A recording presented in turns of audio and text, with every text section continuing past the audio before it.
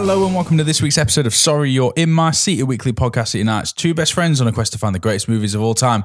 I'm your host, Aaron, and each week I have the pleasure of talking movies and films with my best buddy, James. Hello there, sir. All right, James, you're all right? I'm grand. How are you? I am all right. I am fully recovered from last week's huge episode on TV series. It was a huge. We went old school. We went classic Sims over 2 hours. But you know what? It felt good to get it all out. When we first started this podcast, 163 plus a few bonus episodes ago, 2 hours was like the ballpark figure that we aimed on. And we hadn't done that for a few weeks. And I must admit, last week I was like, oh my God, when will this end? I got tired of my own podcast. It's stamina, mate. We haven't been training it for ages. You could feel it. It was like a marathon, mate. We made it. It's COVID. That's what it is. It just tired me out. But it was good. Last week was the first... The long COVID of podcasts.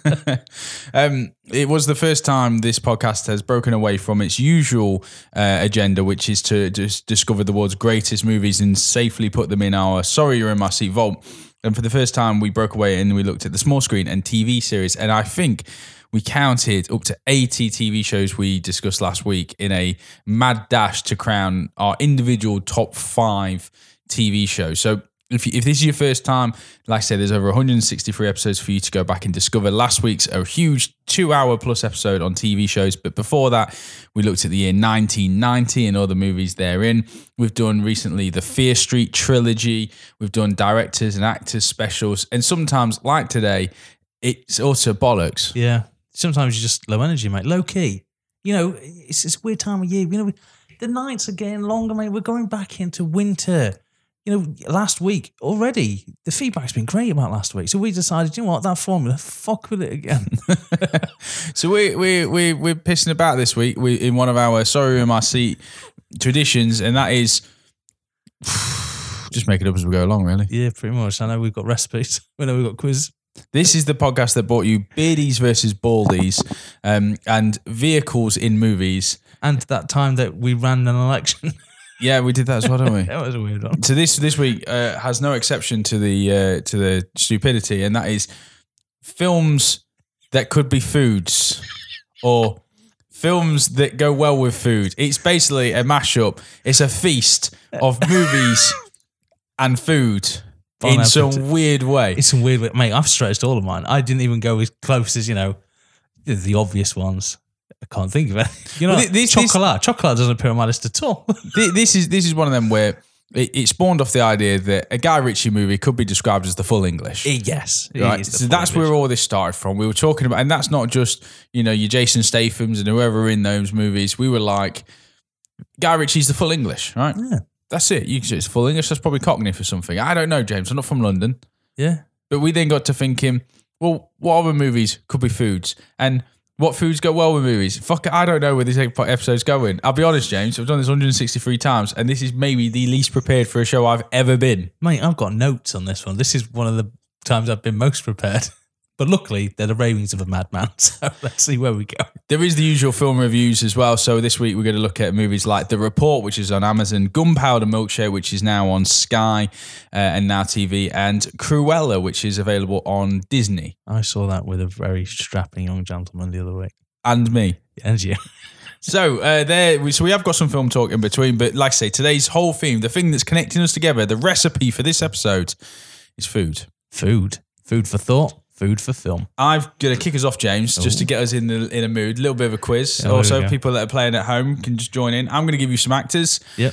And the year of a movie. I want you to tell me what the film is. Bearing in mind there will be a food or drink in the title.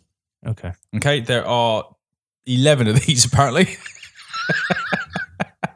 I'm not going to get any of these. I eat quizzes. And do you know what? This is the only time I wish we maybe had a third person, so I won't seem as stupid in them.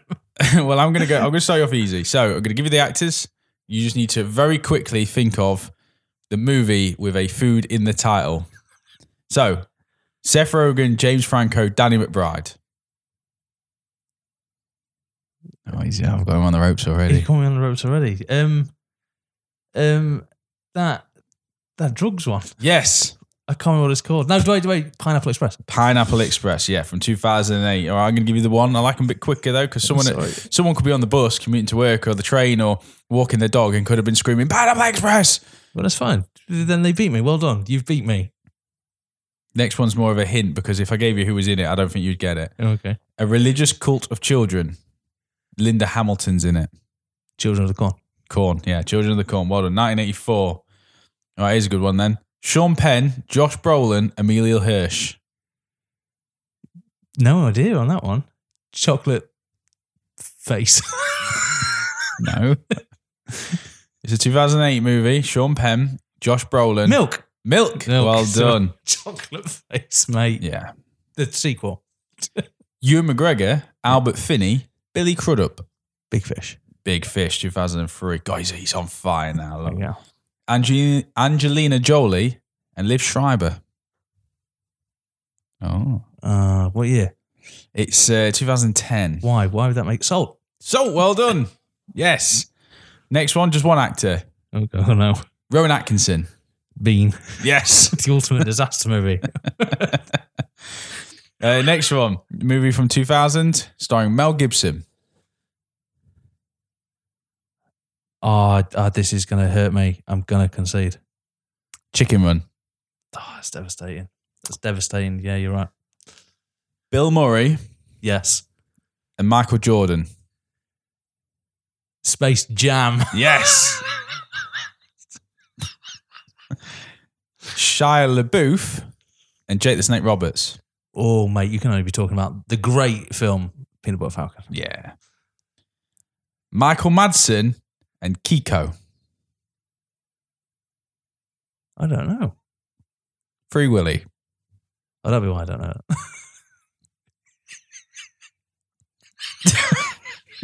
What? Because I was thinking Free Willy, and then I put something you put in your mouth. Yeah. Susan Sarandon. This is the last one. Right there. Kind of lost it for a moment. I'm worried about what's coming next if number 10 was My Free Willy. original joke was going to be for the Japanese audience. But I just remembered how little of them listeners we have. Susan Sarandon, Pete Postlethwaite, Joanna Lumley. James and the Giant Peach. Yes. There you go. Well done. I think you got a home run bar, Free Willy. Yeah, I was quite surprised with Soul because I've not seen it. So, I was actually quite impressed with that one. Salt was one of the movies that I remember watching where I thought halfway through it, I was like, because it goes down a route.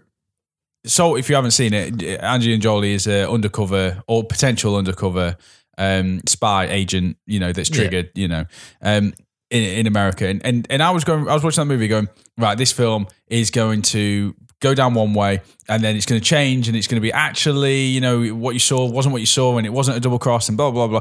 And I was like, wouldn't it be interesting if it didn't? And it actually went down the route that it's showing you and hinting. And then it does. And it was just as boring. Mate, it's named after Soul. Soul's always an interesting thing. It's not the greatest movie, It brings was it? flavour, but, So we're off to a blinding start, James. That's 8 minutes in. I don't reckon this is going to be a 2 hour one, to be honest. I don't think this is going to be a 2 hour one. Food, James. Food and movies. So it's rare that you see actors eat.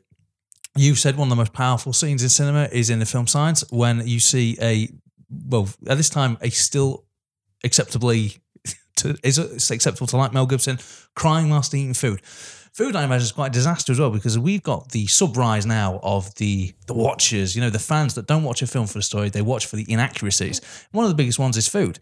Actors hate working with food because if you take a bite out of it, then you must have that exact same bite scene to scene, otherwise you get called out of hocus pocus and continuity. Oh, yeah. So food's a natural actor's enemy. Which is why soup is always the go-to. If you watch the movie, you watch the TV series Scrubs, which made my top 5 last week. Yeah. I was listening to Zach Braff's podcast and he was saying if he had to eat in the cafeteria scenes, he'd always request soup because it was easier for continuity. Yeah. But there'll be some actors that are like, no, I'm going for the free burgers, so I'll keep taking chomps out of them. See, that's dangerous. But so food's a weird one. Also, if we want to go back to TV series like the idea of 24, the biggest question when it came out of 24 was what happened to, his daughter. No, it was when does he eat? When does he have a shit? But they even tried to smuggle that in. And I always thought that was risky. But if you watch series 1, when he gets captured like the second time, he's in an interrogation room eating the chips. Yeah. And I was like, Jack Bauer don't eat chips. He eats bullets. So food's always been this dangerous one. But weirdly, if you put food in a story context, you do get some loving great stories. I'm reminded of the film Chef. And you love that film. Yes. About a high-profile chef that just basically falls out of love with cooking, and to reignite it. Oh, sorry, who's the actor? It's I know he's a director now. Everyone's favourite, Jon Favreau. Jon Favreau, it basically buys an old round food truck and he falls in love with cooking and, reignites his love for family and trying out the spices and that was brilliant. That was all based on a critic destroying his, what he called pretentious food. So he goes out and he cooks burritos, mate. Oliver Platt is that pretentious food critic. Oliver Platt, back-to-back mentions, mate. Yeah. All hail. Oh no, wasn't last week. You can tell with Chef though was a love project of Jon Favreau when he cashed in all of those Iron Man and Marvel kind of favors. He's like, Robert Downey Jr., I need you for a scene in this movie, and Scarlett Johansson appears in it as well, doesn't he? Cameos in it as well. It's very good. It's an amazing film. Makes me so hungry watching that film. Yeah, but the same with. So I'm vegetarian, and I'm not throwing that in there as a I'm vegan kind of thing. But even movies with I watch things like Pulp Fiction. I kind of want a burger when he's talking about the burgers. Yeah. No, he does do a very good job. What I never understood is they should have done tie-ins. McDonald's should have done the Hawaiian burger. I always liked, do you know what? Going back to it was a few months ago now, the founder, whilst McDonald's isn't known for its food, it's more of a corporation. I've really enjoyed hearing the story of this kind of fast food restaurant that's obliterated the world. Food plays a very important part in the films that you watch, either making them, either taking part of the stories regarding them. It's very good. I mean, even Ratatouille. Yeah. Comes down to a love of food, mate. Food's everywhere. Food, glorious food. Sorry. No, I was going to say, I think we're doing a pretty good job. I imagine we're about 30 minutes in now. We're 12. I'm not doing that well. But I like. I mean, obviously, the go-to is sweets. Everyone loves a sweet. Charlie and Chocolate Factory, mate. Charlie and Chocolate Factory. Let's go straight in there. You wanted to play around in Willy Wonka's playground. I wanted to be knees deep in his chocolate river. Any day of the week. I'd be lapping it up if I was in his playground. What I don't understand is, maybe you can help me out with this. You remember the first room they go in and everything's edible? Why isn't there just like a bunch of dead, I was going to say Chumbawambas? Where is that come from? An Oompa Loompa. An Oompa Loompa. So you have to forgive me, I thought it was 96. It's a little diabetic. It's just a diabetic fat right decaying corpse. And I'm having it right now, mate, that Fud Thumping's Chumbawamba came out in 98, surely. All right. Surely that was on FIFA 98 soundtrack with Blur's Song 2. I believe it was. I'm going to Google it, James. It's the important things. Anyway, I'm going to put it out though, and I think you hopefully, Willy Wonka, he's great and everything. Maybe he should have industrialized his factory. Because that first room, I don't understand what he gets from it. Oh my God, the grass is edible. That's fantastic. But unless he's actually selling grass shavings for 35p a bag, it's pointless. Just like I never understood that room that gets smaller. The corridor literally just before it. Why is it unnecessarily difficult? Imagine an inspection from the Hell Standards, says mate. How would you explain that? So, well, why? Oh, because, chocolate's magic to children. It's like, well, yeah, but you're running a restaurant, you pillock. Where are the passports? Where's the right to work in the EU for these Oompa Loompas? Mate, I agree with everything you're saying. It's a bureaucracy nightmare. And you're a big fan of health and safety. So he doesn't have railings, but he does have pneumatic, suction tubes that will kill a child. It came out in 97. We'll split the difference. with that. Also, I've got another one for you. Sorry, I'm going to be a bit of a rant here. I apologise. Why Augustus Gloop is known to be a fan one. Why do you trust him? Why do you get guards with him? It's your own fault. He eats everything in that room, and you're just thinking, well, you should have known Oompa Loompas. You should have known. You should have known Willy Wonka. His name's Augustus Gloop. He's fat, and he's eating everything. Pillock. I don't see. It's going to take at least 6 Oompa Loompas though to take that kid down. That kid was he was drunk on chocolate, man. Yeah, he was going for it. I never, of all the things in that room though, I never wanted to try the chocolate river. It looked dirty. You don't know he's been in there, do you? He looked rank. That boat wasn't sanitised as well. I didn't see any toilets. I mean, that just breaks up a lot of negativity for me. Yeah, is that giant goose a few doors down? You don't know what's going on, do you? Exactly, but do you know what I did love? I did love the toadstool that's just got foam marshmallow in it. That was dope. I wanted some of that. I would put it up there with the food from Hook. Oh, the food from Hallmates, my basic banquet bitch scene. I'd be like, I'll have a dream about that. That's me. I'm done. Could have everything you wanted. Forgot about that scene. Yeah, it's up there with Matilda as well because I'll never understand this. So Matilda, another child, gets picked on by Trunchbull. She's like, did you have a slice of my chocolate cake? He's like, balls, yes, I did. Like, eat it all then. It's like, fucking, and that kid's like, oh no, I don't want to do it. It's like, fuck down, kid. It's time to nut up, shut up. This is where man are made, boy. Mate, I said, you're 8 years old. This is your moment. No one gets a moment like this. You finish this, mate. All through high school, you're going to get smashed. You're going to absolutely fucking love this, mate. This is your moment. Who cares about diabetes? Come on. You'll fucking do it, mate. Dig deep. And then you're supposed to think, oh, it looks horrible. He's just eating it by chunks, mate. I'm on his side. I'm like, do him. Mate, they're my 3 banquet scenes. I tell you a banquet scene that puts me off. It's not necessarily a banquet scene, but there's always, every time Kano takes a bite out of a turkey leg in Mortal Kombat, Yes. I just want to go, wipe your face. Like, it's not good. He is number one. He is an advert for vegetarians. He does. Also, that meat looks fucking rank. Also, How long's it been out? That was another question I was going to ask. So how do you prepare food for this? Do you have to constantly cook it for scenes? But presumably you don't, because it'd just be a waste. So at a banquet scene, like there's 2 in that film. So at the beginning, they all go to a massive, like, lavish banquet, but then all the combats kick it over. So you've just wasted that food. So I understand that you probably use fake food for that. When it's a scene where you've actually got to eat it and then destroy it, do you keep cooking it, or do you just risk that, Sub-Zero is going to take a bite of a really bad chicken wing and just be like, man, that's your fault? Can't imagine Sub-Zero just breaking away from all the fighting just to, like, have some cucumber sticks and hummus. He don't strike me as the nibbler. He strikes me as the kind of person who eats once a day, gets it done. Also, I've got one for you as well. Thanos. He's on his planet at the beginning of Endgame. That man's just farming mangoes, mate. He's minding his own business. He's just farming mangoes. Why don't I sound like that? It's mate, just before you destroyed the Infinity, stones, maybe just like put McDonald's in. Just like maybe I'll have one of them. He's like, he's half burnt and he's destroyed the Infinity Stones. He's like, fuck, I picked the wrong place to be. There's nothing. Just nice views, mine. just like, do you like mangoes? Like, well, you're pretty fucked then, mate. Could be a papaya. I don't want any hate mail. But whatever it is. Would also been accepted papayas. Also, there's that famous question about He-Man. What is he eating on that bullshit planet? Because he is hench. There's no protein powder stores, mate. He's eating dust. He's found some protein somewhere, hasn't he? He's found some protein. Dolph Lundgren sniffs out protein. Yeah. So, for food. 17 and a half minutes.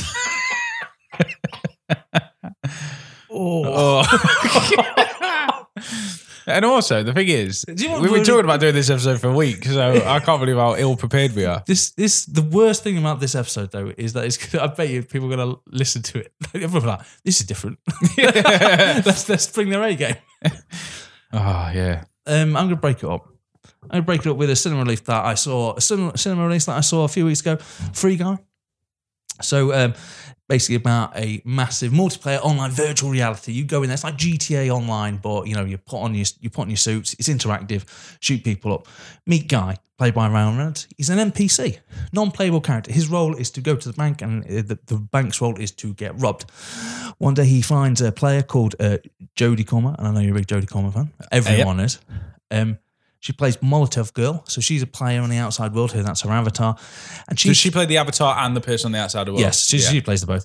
So she basically trying to look for a code. So the creator of this game, Taika Waititi, Antoine, played by Taika Waititi. Yeah. I'll get onto that. I will get onto that. So she's trying to find some code because she believes that Taika Waititi has stolen it from her, and so she's there trying to find where he's hidden it. So Guy becomes sentient, the birth of AI, and starts becoming quite popular in the game for basically breaking out character, getting high scores. But he doesn't do it through villainy, mate. He doesn't do it from shooting up banks. He does it from helping people. And his score skyrockets and becomes an internet phenomenon. Everyone wants to know who is Guy. Well, guys, they don't realise it's actually an NPC in the game. Fully aware, mate. Self-evolved. Fallen in love. Skynet. This is how it starts, James. This is how it starts. So what is this film? Who is it for? Well, to me, it's quite clearly Disney grabbing hold of that pie of Ready Player One. Yeah. This film is all about Easter eggs. Weirdly, and because it's a Disney-produced film, I'm going to tell you that it builds up. He knew that you were only in it for the Easter eggs. It leads up to a big fight scene that involves Star Wars, the Avengers. It knows the intellectual properties it can hold. So a few weeks ago, we were talking about Space Jam, and I mentioned Space Jam did that as well. It knew that you were going to love the fact that Warner Bros. Had the rights to Game of Thrones. Tease you with that. Free Guy does the same. Ultimately, it's disappointing. The reason it's disappointing is when you compare it to actually Ready Player One, there's actually more. It does a better job because it's not about the Easter eggs. It's actually about a decent storyline about accepting who you are, believing. Do you have a purpose? Where do you feel in life? It's let down though because his biggest asset is Taika Waititi, and they rein him in. I imagine he could have had free reign on Free Guy to do whatever he wanted. It's disappointing. Well, same as Green Lantern all over again. Put them two together. Some reason Taika Waititi's in the shadow. I don't understand it. This was perfect. He's played an over the top villain already. Just let him go. Let Taika be Taika. Ultimately, Chris Evans, Hugh Jackman, Dwayne Johnson all appear as cameos. They're fine. It's okay. The Easter eggs aren't as plentiful as Ready Player One. Is it better than Ready Player One? It's up there. It has a decent storyline. Ryan Reynolds has great chemistry with Jodie Comer, but I think Jodie Comer has great chemistry with everyone. She's a chemistry set, mate. But no, ultimately, a bit of a disappointment for me. I like Ready Player One because it was filmed by Easter eggs where it put the Easter eggs at the forefront of the movie, but at the same time had Easter eggs in the background, and so it was just an egg fest. I think my problem is that you couldn't concentrate on one aspect of the story because you were too busy, like the big race car scene. Oh my God, he finds it by learning something. One, someone would have definitely done that already because there's always a pillar who reverses. Always. I'm always like, I just sod it, why not? But I was too busy interested in oh my God, there's a car from Back to the Future. Oh my God, there's the 1989 Batmobile. Oh my God, there's Ecto-1. All the stuff like that was disappointing because I was more interested in what was in the background. Like huge fight scene at the end that everyone's building up to. More interested that Serenity from Firefly was up there. I was oh my God, it's the ship Serenity. I was disappointed with them both. Oh, I love Ready Player One. And I do want to see Free Guy, but the problem with a 9-month-old baby is you can't just leave it at home. Yeah. Or can you, James? Well, it sounds like you've just written the script for Terrible Dad. If Free Guy was a food, what would it be? It would be...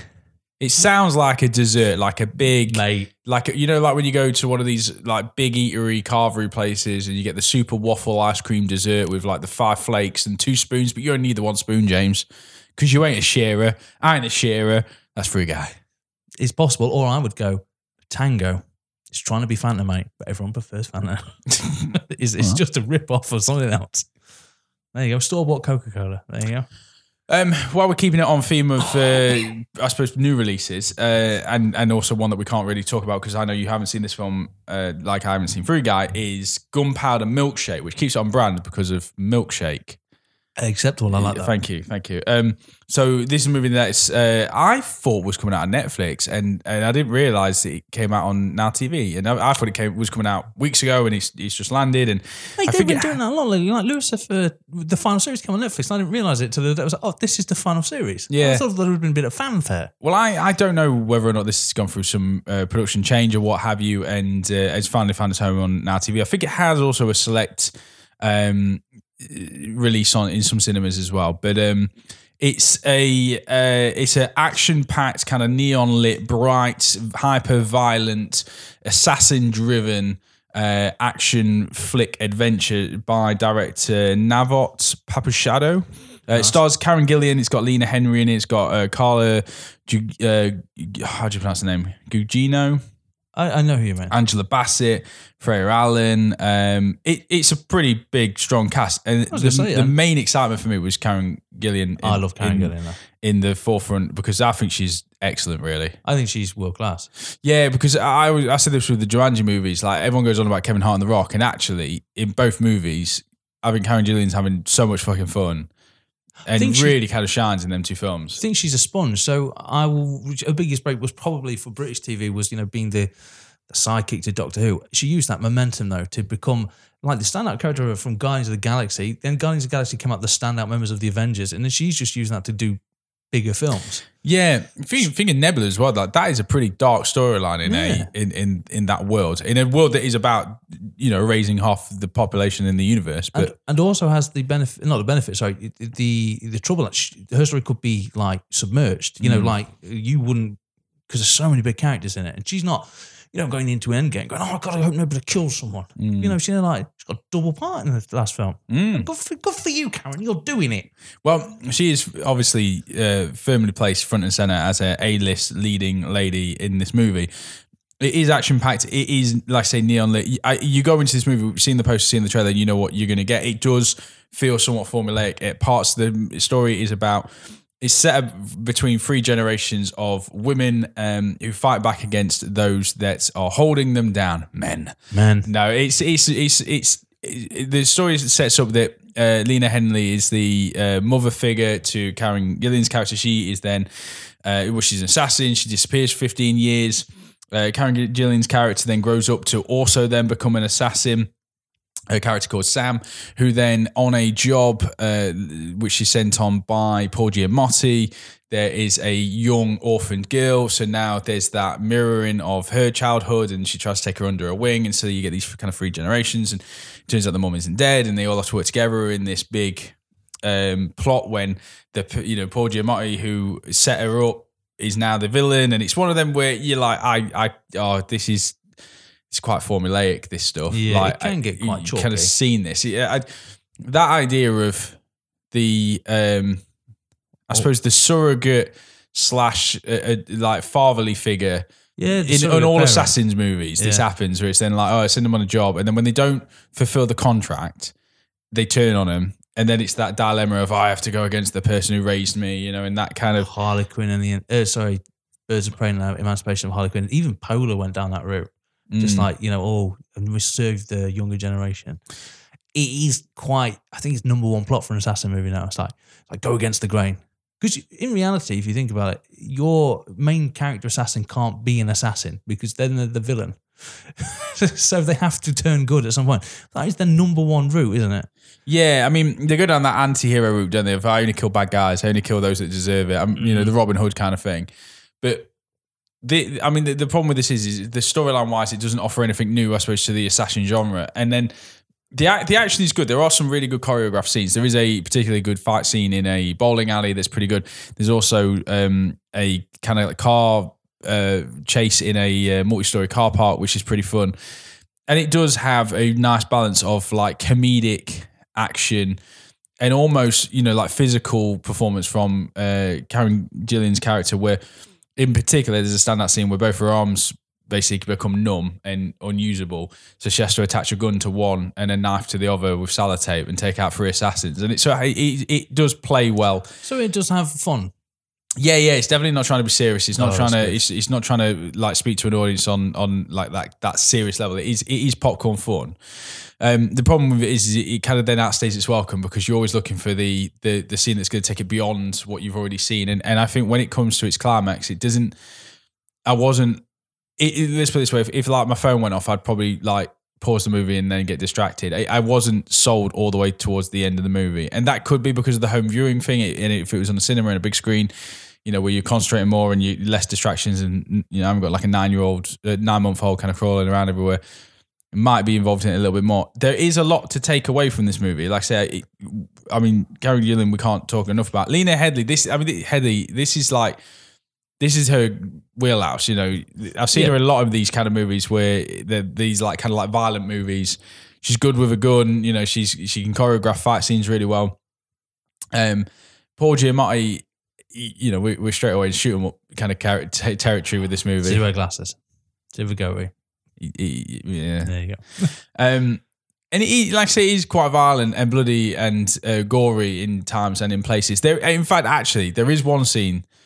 It's no spoiler because it's such a small thing, but there's one scene where there's a in the job that goes wrong. There's a third party, a gang that are all wearing masks of classic villains like vampires and werewolves and stuff like that.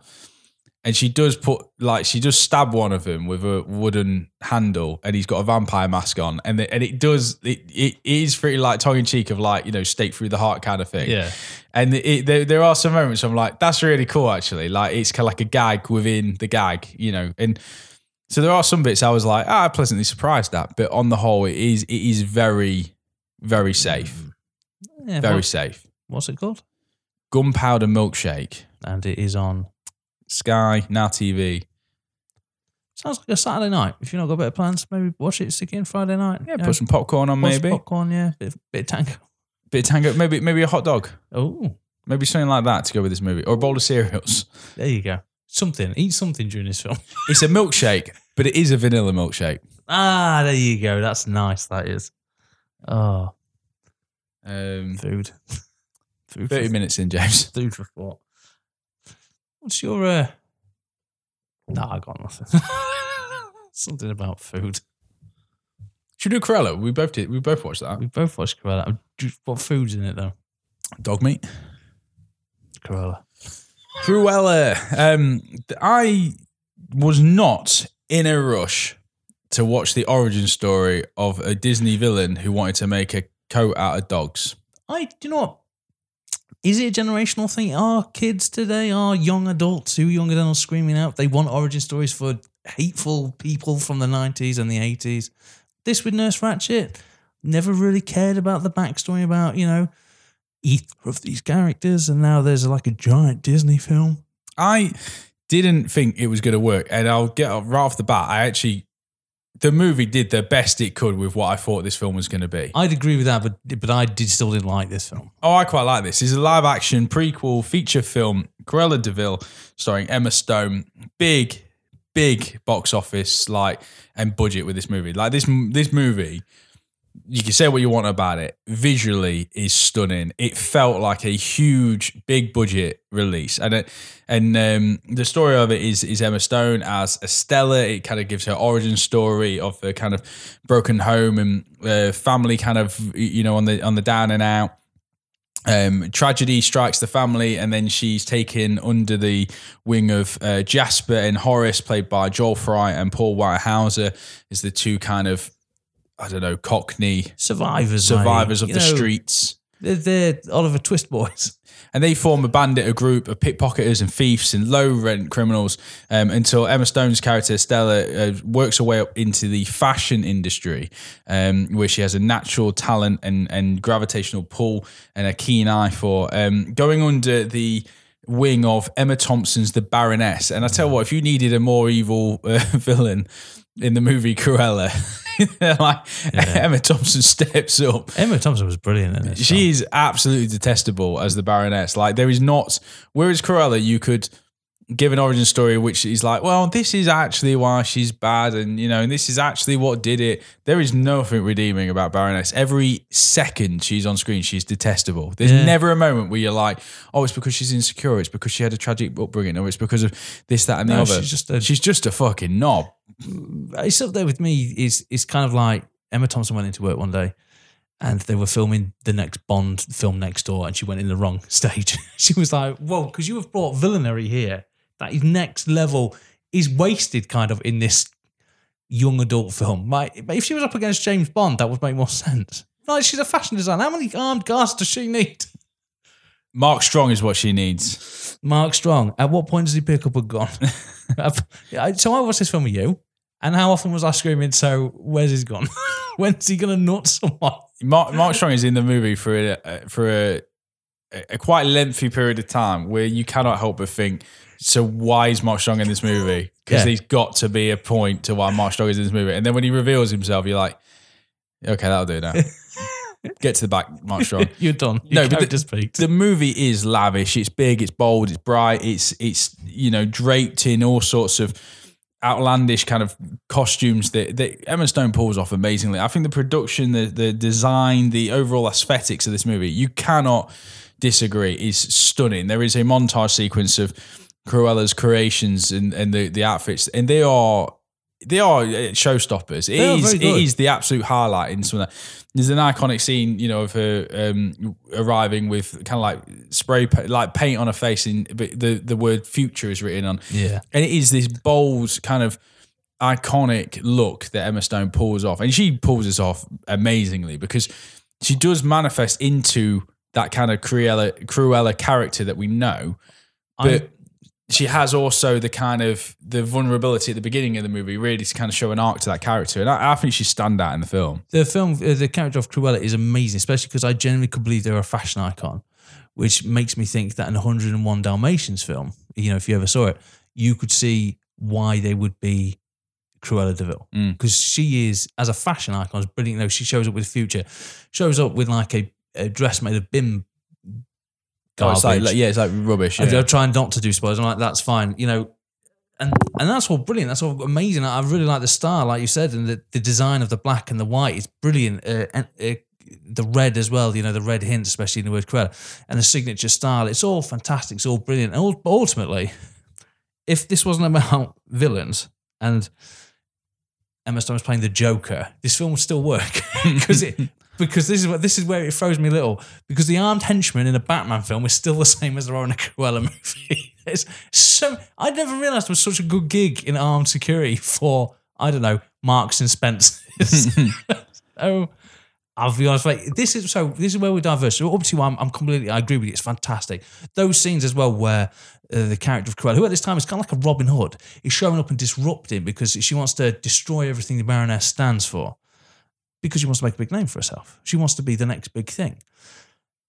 And then you get the headlines, mate, and you know the headlines lost me. It's like all these headlines going, "Oh my God, Cruella strikes again!" And I just remember thinking, "Why is this front page news? Who cares about this? Who gives a shit?" Because this set in like the 80s. Like, I lived in the 80s. I never once saw, like, unless when he died, I never saw Versace on the front page of any newspaper. I'm don't get me wrong. I don't follow fashion. Believe that or not, James. But Really? I know that's hard to believe. Like, with my kind of charity shop jumpers and plaid lumberjack shirts that I tend to wear. You pull it off there.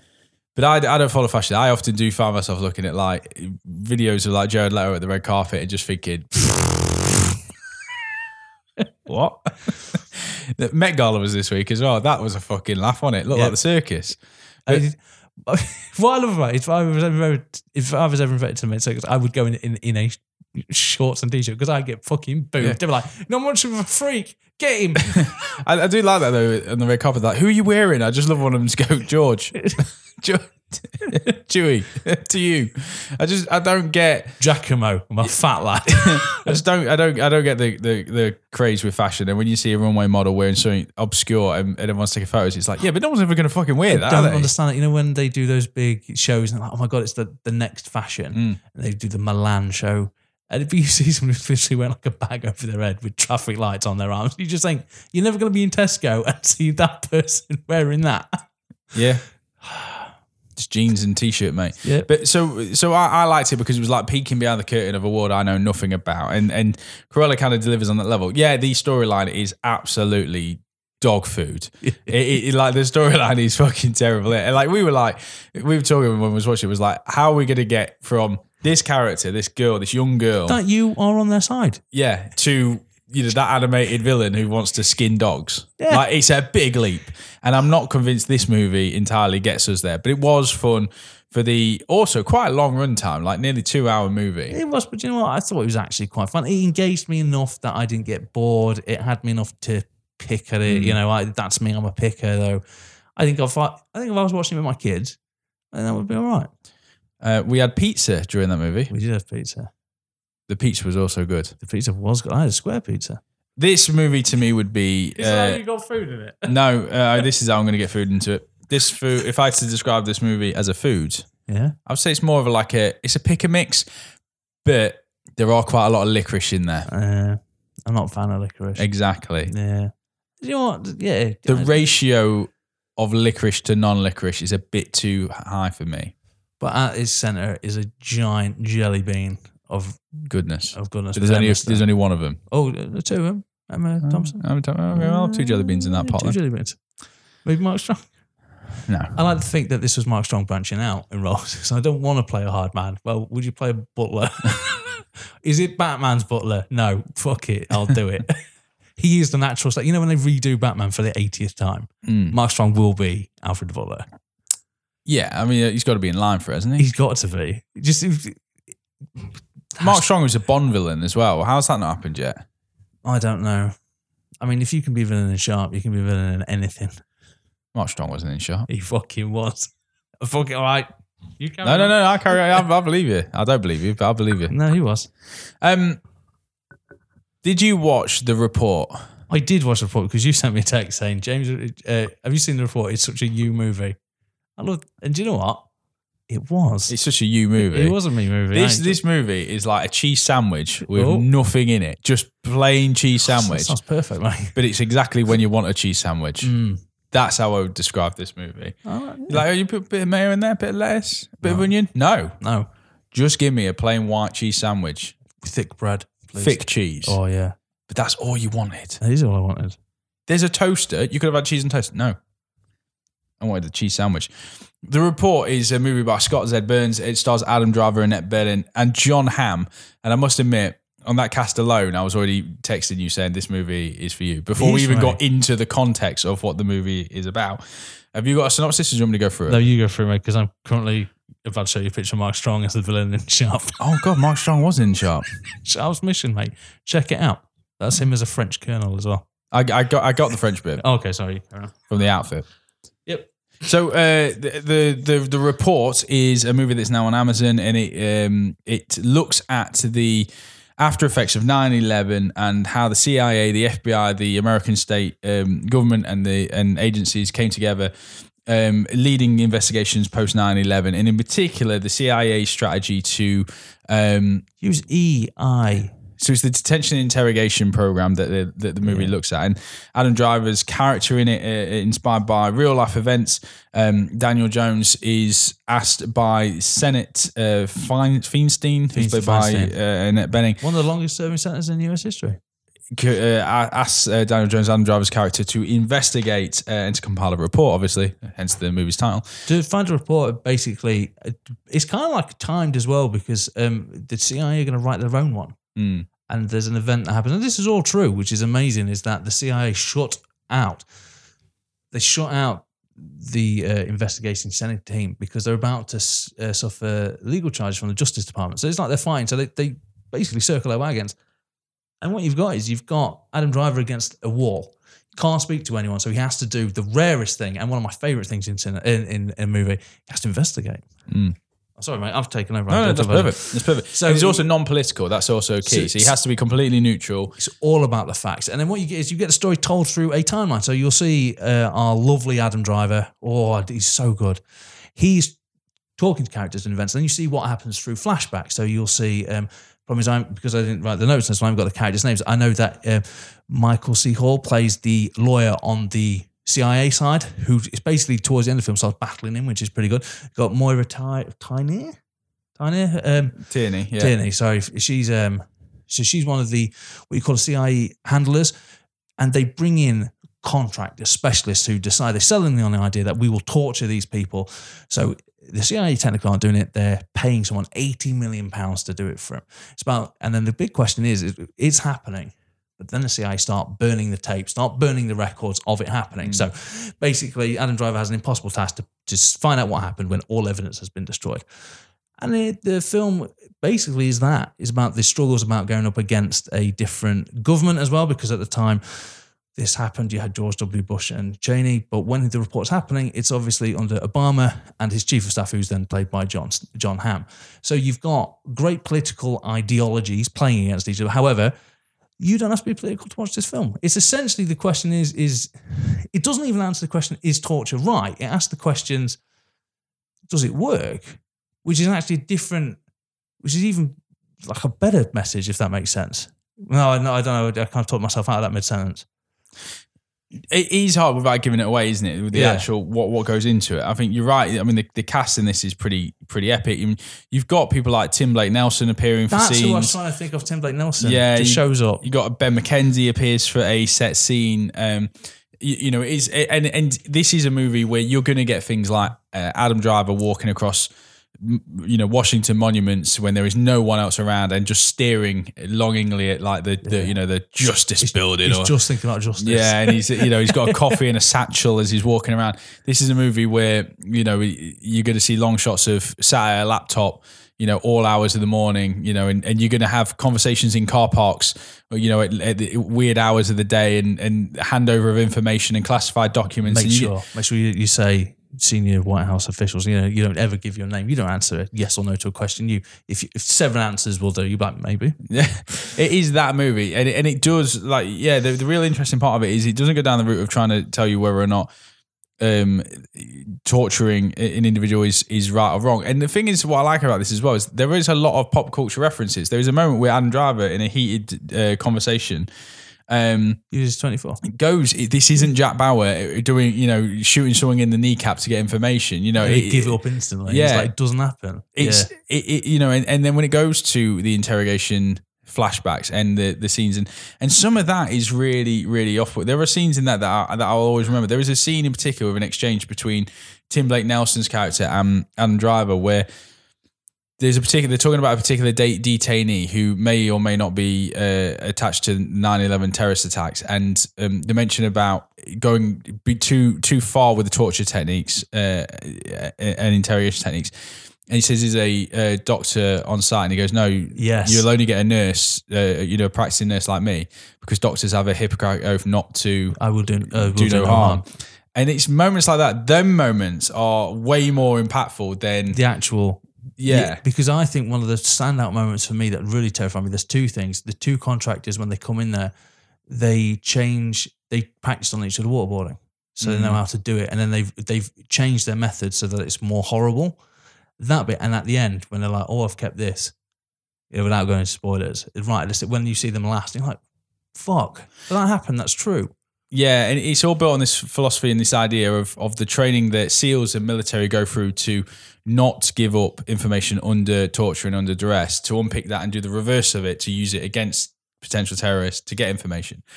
So it is an eye-opening movie. I was fully engaged in it. I watched it, fully concentrated at home. I was really digging it, actually. It's one movie as well where it doesn't build to like a big courtroom at the end, and it doesn't build to a final set piece where someone's going to deliver, that moment and go for the Oscar. It's pretty much a simmering pot all the way through the movie. Yeah, it never accelerates. It never takes its foot off the gas. It's always just at a constant pace, and that was very, very unique for a movie. This is so far beyond something that you would see with like an Adam McKay movie where. Bang, bang, bang. Yeah, bang, and bang. it's like, are you watching? Guy at the back, are you watching? Because here's the take-home message, and it will, someone will break the fourth wall and look at you and tell you something.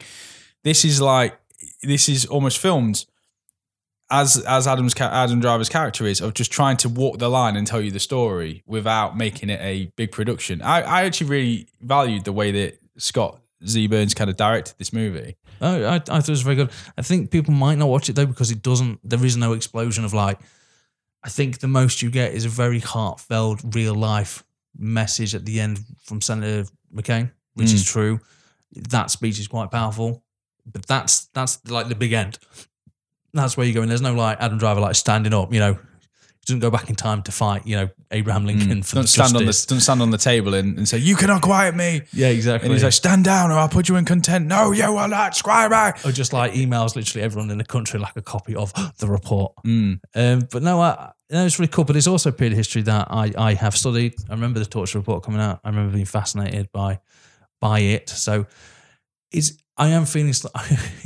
I really start to feel old when films like Political Injury come out for scandals that I was alive for.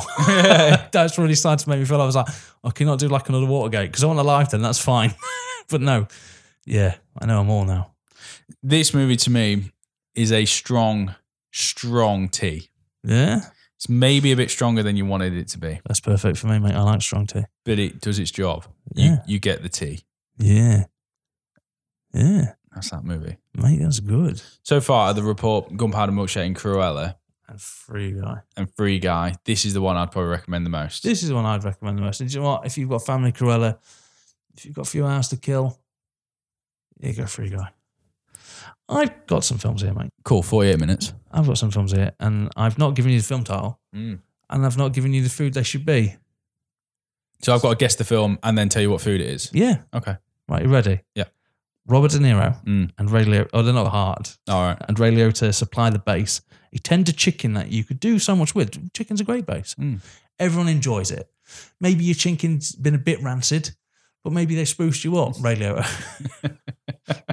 maybe this would be one of these good times that you'd be cooked well in the hands of head chef Martin Scorsese. Well, he's decided he wants to stand out from the other restaurants in Little Italy and takes his chicken to the streets with the ordinary people. None of this high-brow chicken, mate. He wants the lower-end chicken people. Head chef chicken is all the rage with people, but he needs a little something. He needs to stand out from the other little restaurants before him, so he smothers his chicken in a diabolical, hot and fiery Joe Pesci sauce that threatens to ignite the neighborhood in random bouts of violence and weird, tense scenes. The sauce is so good, though, it should probably win some sort of award. What film do you think I'm talking about? It's Goodfellas. Oh, hold on. Have I gone though? Typical pizza or some sort of like Italian thing. I was going to say pizza would have been the better option, wouldn't it? What with the Goodfellas link? Yeah. Yeah. That's why I decided against it.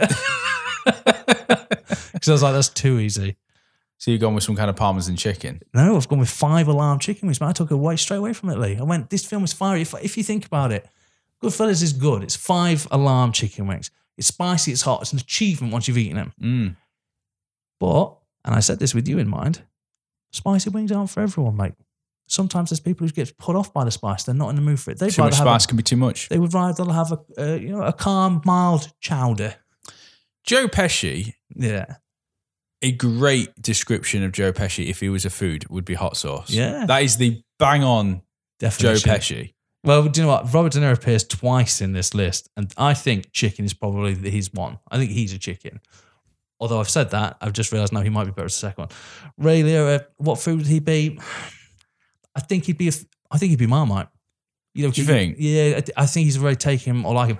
I happen to like him, which is weird because I don't like Marmite, but let's not go down this route. But Ray Liotta's filmography is one of the weirdest filmographies you'll ever live. He'll go from A-lister film, Copland, fantastic, to butt shit, crazy, low budget. What the fuck are you doing here? I remember the film Narc, a film that he had no right being good in, against the 80s heartthrob. He played Michael Patrick. Anyway, Narc was a fantastic film. You know, they're trying to find out who killed the Ray Liotta's partner. What a great, amazing film. It was so dark. It was so grimy, mate. It might be written in burnt toast. It was fucking phenomenal. I remember watching Marriage Story, and when he appears in it, they're like, don't fuck this up, Ray Liotta. Because he was the wild card in that movie. Yeah. Like, you got, again, Adam Driver, Scotty Hansen, breakout performances in that, like, awesome. Laura Dern's in it, great job. When Ray Liotta's on it, I'm like, don't do this, Ray. Come on, stick to it. And he delivers. He's all right, yeah. I think though, in a smaller setting with less screen time, he does a better job. I think his problem, Ray Liotta, is that late 80s he wasn't at his best. Other than like films like Goodfellas, but I know it was 1990, but still, there were times where he was big bag of poo. But not Jason Patrick, that guy. Jason Patrick. Yeah. Jason Patrick, because they're on about redoing Lost Boys, aren't they? Again, they shouldn't. They keep talking about a remake or a TV series. No, they do have a TV series called Buffy the Vampire Slayer. It's perfect. Set in California. Literally, you know, the character of David is Spike. You don't need any more. Anyway, 5 alarm chicken wings.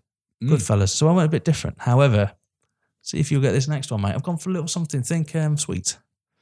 Jeffrey stars as a white cloud of pure, unadulterated joy and pleasure. Living his life, nothing can stop this cold, calm, cool specimen of man.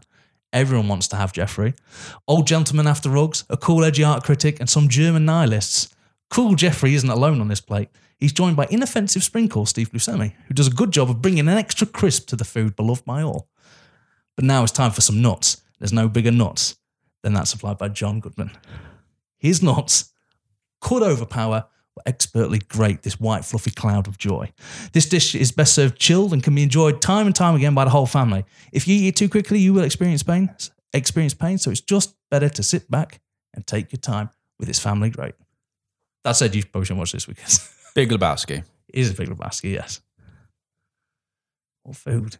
Well, sprinkles. Well, you're saying sweet with sprinkles, so that's got to be some kind of ice cream sundae, right? It is. I specifically limited though. Do you remember this? This is when we're going to geek out. Do you remember the Pizza Hut did an unlimited ice cream factory, mate? Why do they not do that anymore? Oh yeah, I haven't actually been in a restaurant for over like 3 years. Yeah, I've not been to Pizza Hut in ages. Unlimited ice cream factory though, mate. So you come for the pizza, stay for the ice cream. Touche, mate. Mate, the Big Lebowski is a pure cloud of joy. I think when I was watching this, nothing says ice cream like Jeff the Big Lebowski. I'm thinking that we are 55 minutes in nearly, and we probably should have started with this bit. Yeah. Rather than because this bit's struggling to get through like Cruella and link it to food. Like next time, I think you should really be like, Aaron, I've prepared something at the beginning. Okay, and go with it. Sorry, no, it's all right because this is more on theme and on like brand. Yeah, but this is what we do, mate. We promise something and then don't deliver until half an hour. Just like Nibbles Pizza in Lincoln. Heyo! Tell the truth now. What happened to Nibbles, mate? Closed down, mate. Yeah, you got it closed down. Did. Your big social media campaign against it. This isn't a good one. Robert De Niro is a strong dough base, a foundation, if you will, to build other ingredients. Zac Efron is a tomato base, a necessity nowadays, and one day will be the foundation on which other recipes are based on. So you've got a lot of tomato-based recipes here. Aubrey Plaza is the pineapple. Not for everyone, but can still do the right job for the right audiences. All solid ingredients that shine on their own, but not in this mess. The writing is a soggy mound of brown, foul, smelling out-of-date vegetable peelings. The story is a giant turnip, round and uninspiring and just there, no matter how much you try to ignore it. The ending, who cares? If you had any sense, you would have thrown this dish out long before you came to the end of it. Do yourself a favour and order a Chinese next time. Is this Bad Grandpa? It's Dirty Grandpa. Dirty Grandpa. Dirty Grandpa, yes. I always get this bit mixed up. Is it just me or does Robert De Niro now keep appearing as like a granddad with problems? Yeah, because I know this isn't what the storyline should be, but in that Amazon advert that you see all the time now, unless it's just me, but it seems to be, I don't think this film's doing very well on Amazon. He now plays a granddad that wants to kill his grandchild. Yeah, because they're fighting over a room. Yeah, and I'm kind of with the kid on this. And Walken seems too into this. He's like, yeah, let's kill him. Let's go right him. I mean, I'm all for doing films aimed for kids and bringing in legends to the movies, but it does seem a bit lame, doesn't it? It doesn't look good at all. But Dirty Grandpa, I never watched. I never intended to watch. I think I would pit it. Hawaiian pizza. Is that I did. In the end, I just put shit pizza. But I'm going to tell you right now, I was always a pineapple denier until Deadpool got it right. Put olives on there as well, the sweet and the salty. I'm going to admit it now. Nothing to me. I fucking hate pineapple. Get it off pizza. It don't belong. But the olives on there, mate. But there's another thing on there that I don't understand. Why would anyone put sweet corn on a pizza? That's the unforgiving nature of this. Everyone's like, pineapple doesn't belong on a pizza. What the fuck does a sweet corn belong on a pizza for? Mate, humanity needs to take its look at itself. The things that will go down at destroying this species, nuclear arms, racism, sweet corn on pizza. Probably. Fucking disgusting. Got to you, didn't it? Tom Hanks stars in his most popular role to date, Potatoes. Listeners, this is called episode 2. So, a film boasting top ingredients from all over Europe. The movie aims to be the caviar champagne of Hollywood, but crash lands from over-bloating. Tom Hanks is the potatoes, a fine delicacy that can hold a good meal together that doesn't usually overpower anyone and lets everyone shine. In this film, the potatoes are fine, average, not smelling and decaying. They're just okay. Audrey Tautou, Jürgen Prochnow, and Joan Renaud try to bring a continental flavour to the production, but it fails to take hold and ultimately is overpowered by the British cuisine sense. A big dollop of British in the form of Sir Ian McKellen and Paul Bettany is all you will really remember this film, and also the faint smell of Lincolnshire's famous sausages. After consuming, you will feel bloated and disappointed. What should have been an easy-to-make dinner has been overstuffed. Maybe if you're in a rush, this will be okay. I've got 2 answers for this. The film it was trying to be, and the film actually was. I don't know. You know what film it was, though? No. Lincolnshire sausages, Sir Ian McKellen, Tom Hanks. Oh, fucking! I forgot the Tom Hanks bit. I was thinking Paul Bettany and Ian McKellen. I forgot the Tom Hanks bit. Yeah. God, Da Vinci Code. Yeah, it's the Da Vinci Code. Yes. I think this film was trying to be good. No, I think this film was trying to be like Salmon with like medallions of sprinkled potatoes. You know, fried in an light olive juice, sprinkled with garnish, tulips. You know, maybe a French hollandaise sauce, you know, to really spice it up. Ultimately, I think it was a baked potato with beans. Because I just think this film is it was shit out of nowhere. I remember they were filming in Lincoln. We all got there like 2 months later. It was on in the cinema. This film, because based on the huge book, I think they overrushed this, man. I think this film could have been special. And I just think this was over bloated and crap. Do you know what? I keep on film. I snuck a Chinese in to watch this at the cinema. Most interesting thing about the entire film? The Chinese that it's not a good film. It's over bloated. You'll feel ill. There's so much food in there, mate. I didn't mind it for what it was. I think the other incarnations of the Robert Langdon, whatever they are, Dan Brown stuff is. I mean, the second one, the third one was terrible. That Inferno was fucking rubbish. Inferno was terrible. I thought the priest one was alright. Angels and Demons. It was okay. Ewan McGregor. Yeah. Nah. Okay. If that was the food, I didn't mind Da Vinci Code a little bit. I think maybe I got caught up in the hype that some of it was shot in our hometown, and you know, Tom Hanks was here for a little while, and Ian McKellen quite nice, didn't he? Yeah. I'd read the book, and yeah, I really like the book because I think I read it in like a night. because all the chapters are really, really short. So you do get such a great sense of living that story. It's like every other chapter is like every 4 pages. You're like, oh my God, I'm smashing through this book. You feel like you've actually achieved something with your life. It's not like a Stephen King book. Yeah, where you just, mate, if the main author writes in it, do not read the rest of this book. I don't understand why he's getting paid. Yeah. He's just told you to not read it. Any more for anyone? Chris Evans stars as a stick-thin, minuscule bit of beef jerky. But when he's at the barbecue, he gets cooked into prime, juicy, all-American beef. Perfect for the summer, Chris Evans is what you want on a warm day when you're out at a baseball game or down in a sexy American imported beer. Are there any condiments?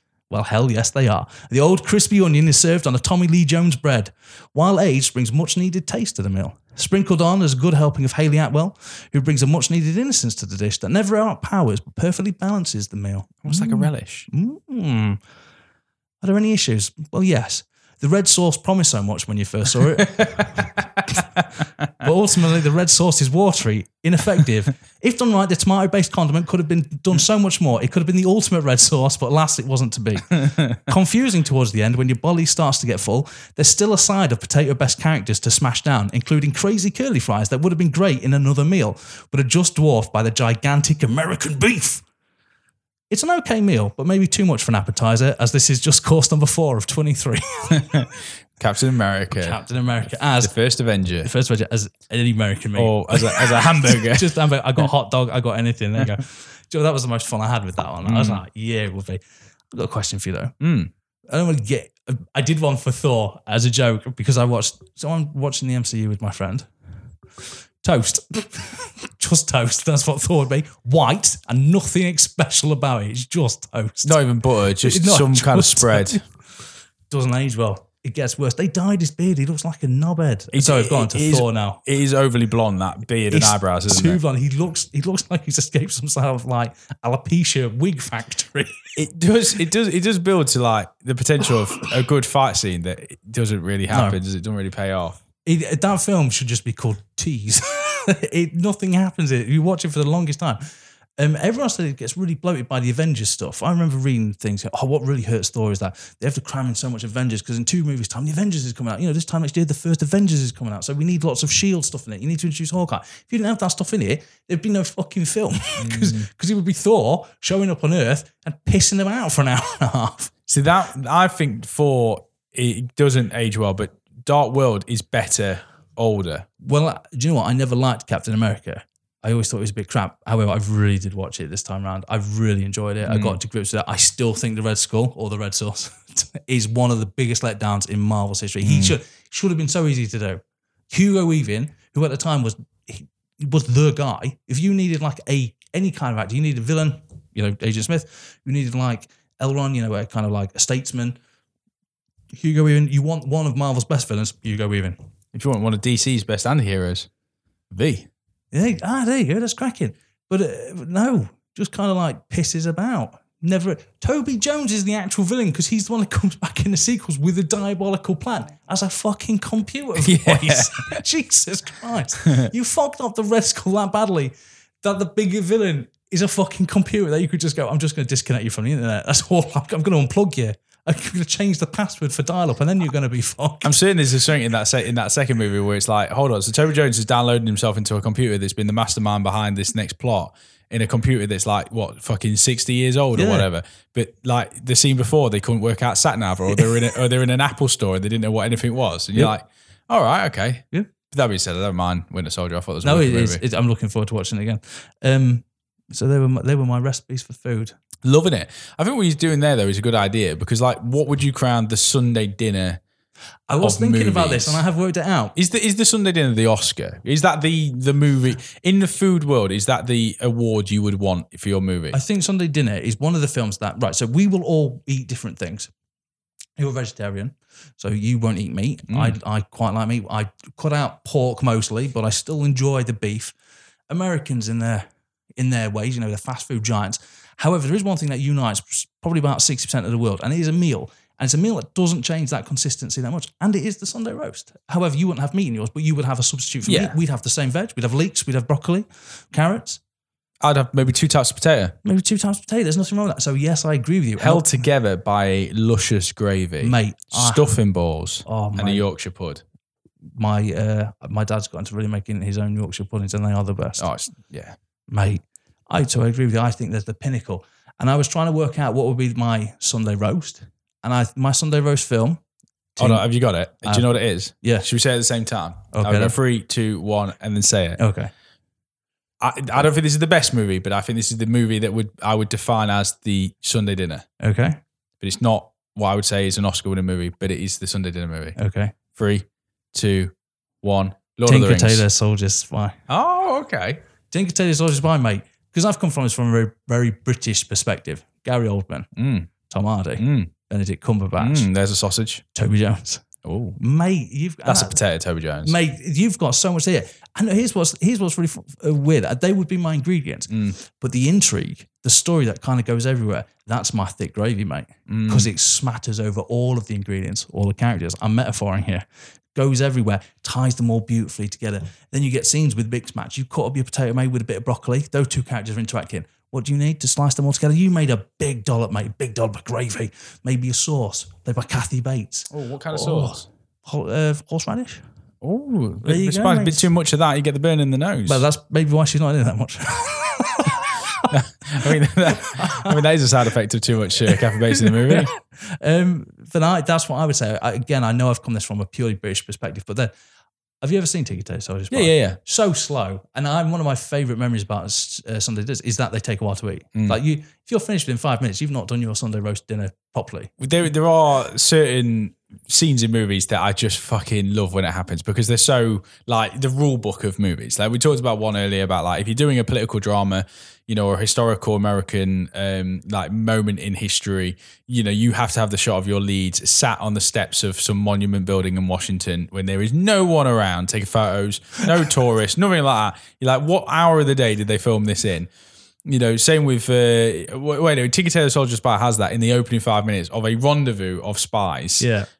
Mark Strong. And there is a moment where he walks around and there's a scene where he's looking around and you're with him trying to figure out, is this a setup? Because there's an old lady sweeping and she looks at him and then scurries away and closes the door and a dove just flies away. So John Woo.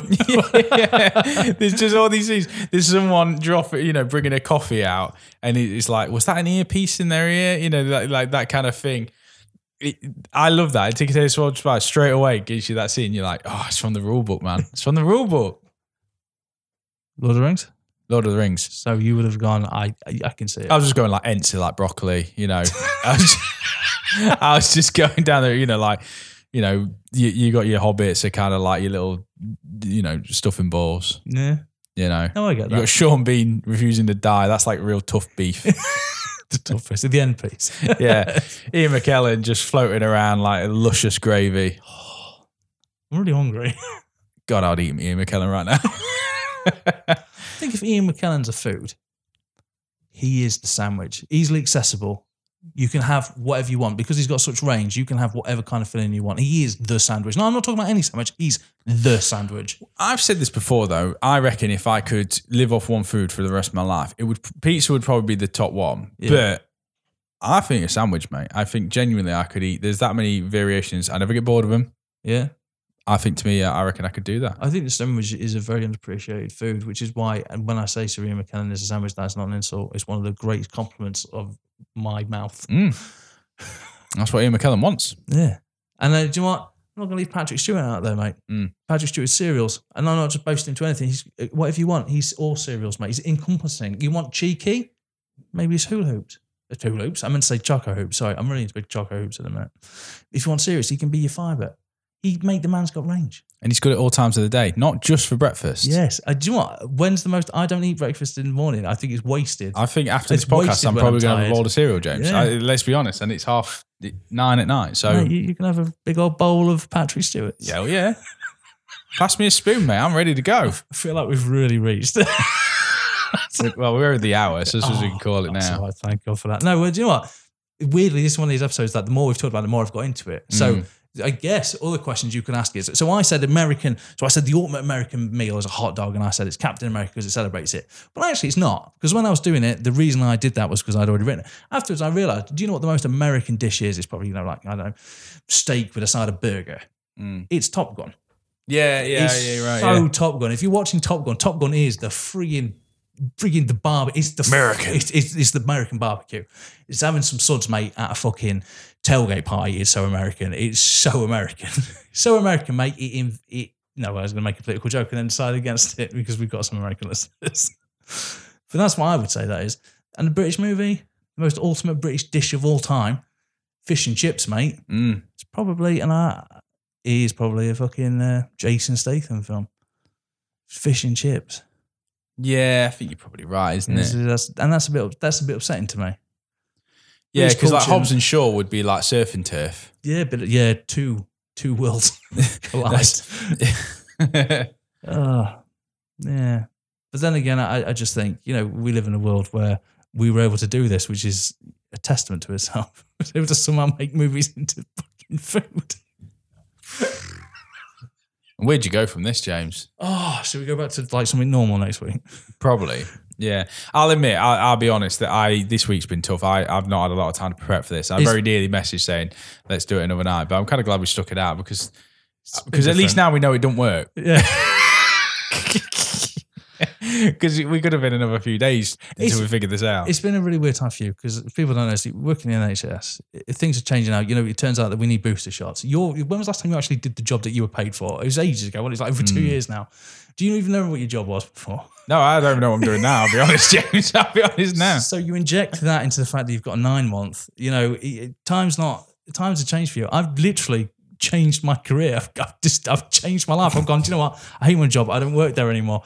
I spend my day studying and doing fucking online applications, which is the most soul-destroying thing in the world. And then, so today I did a job application, and after that I was like, right, I can't write up my films as food. Luckily, I didn't get them mixed up, because if I started this off with why you should hire me, I'd be like, oh fuck, I've sent the fucking NHS a copy of fucking why I think Captain America is fucking hot dogs. So I suppose you could say this episode is the culmination, the coming together of madness. Yeah. And that's what it manifested into this. Yeah, I mean, it is what it is, isn't it? This is this week's episode. I'm certain next week will be more available. But that's very kind of you. I think, yeah, you're right. It's not always going to be winners. But please listen. please listen to next week. We promise to do better. But I'll be honest, when I look at download figures sometimes, it annoys me when certain episodes get the recognition they get. Like, you can put your heart and soul into an episode. Like, my favourite episode is when we did an election. I thought it was one of the best episodes. That we put so much effort into it, and no one fucking listened to it. Oh, yeah, it did. I mean, they did it right, but every now and again, one like the Mario Brothers comes out, and you think that does not deserve the downloads we got for that episode. The 1999 episode, again, going into that, it was a random year we picked. It fucking actually got really good downloads. So you can't really predict the nature of what you can do. And I don't want to get to the podcast where we just fucking pick, like a movie to discuss, because there are great podcasts that do that. Yeah. And let's leave them to do that. We will do the shit that no one does. We'll do this. So next week we're going to pick a movie series and we're going to look at that. Or an actor. We haven't done one of them for a while. What, like an actor's filmography? Yeah. Who's hot at the minute? Carrie Gillan probably doesn't have that much in her filmography to go. I'm looking forward to doing a Coma one. Have you seen? She's got that TV series out that she's done with Mr. Britain. It's a film. Oh, is it a film? Yeah, it's a one. It's Truth or something. What it's called? Oh, I can't remember. It's on Channel 4. It's on Catch Up. Channel 4. Well, I know that she's spoken very highly of Stephen Graham. Stephen Graham, because apparently Stephen Graham was the one that gave her a big break. At his age, he started promoting it. I just think that's really, everything I know about Stephen Graham makes me love that man even more, which makes me, fear, because every time I like someone, they turn out to be fucking sexual deviant or fucking Hollywood eats people. What, cannibal? Fucking hell. I'm sorry, Stephen Graham, for whatever happened to you, which is definitely going to happen because you're cursed now. I can't believe we did a whole food episode and I didn't bring up cannibalism once. I've really let the team down this week. Well, if we'd done that, we'd just been talking about Armie Hammer. We definitely did do it. He's had his time. Because he looks the sort, doesn't he? When you look at him, you just think he's definitely eating human flesh. So with the last point then, if the crowning award, I suppose, is saying your movie, because again, we say this all the time, star ratings in movies do not work. Like, because the second you give Batman and Robin 5 stars, you have to hold every other movie up to that standard. Batman and Robin, okay, no one's giving that 5 stars, but Ang Lee's Hulk was given 5 stars once. So how do you then compare Tinker Tailor Soldier Spy to Hulk? So it doesn't work. Do you think it's food? I think you could give movies a food rating where people would just go, oh, okay. You know, like you say, Marmite would be like, some people like it, some people don't. You know, peanut butter and jelly sandwich, you know, jam sandwich, you might be like, oh, okay, bit of serious, bit of fun, but ultimately I'm going to be quite happy with that. Should this be our new marketing system? Yeah, weak tea would be like the bottom, surely. Milky tea. An Adam Sandler movie is milky tea. Oh, it's tea. Yes, very milky tea. Mate, yes.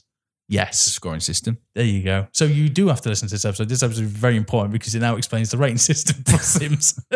So if you missed this episode in a few weeks and you don't understand why we've awarded Lord of the Rings TV series an apple pie, then it's your own fault. And ours. Yeah. But I'll see you later. Good afternoon, good evening, good night. Goodbye.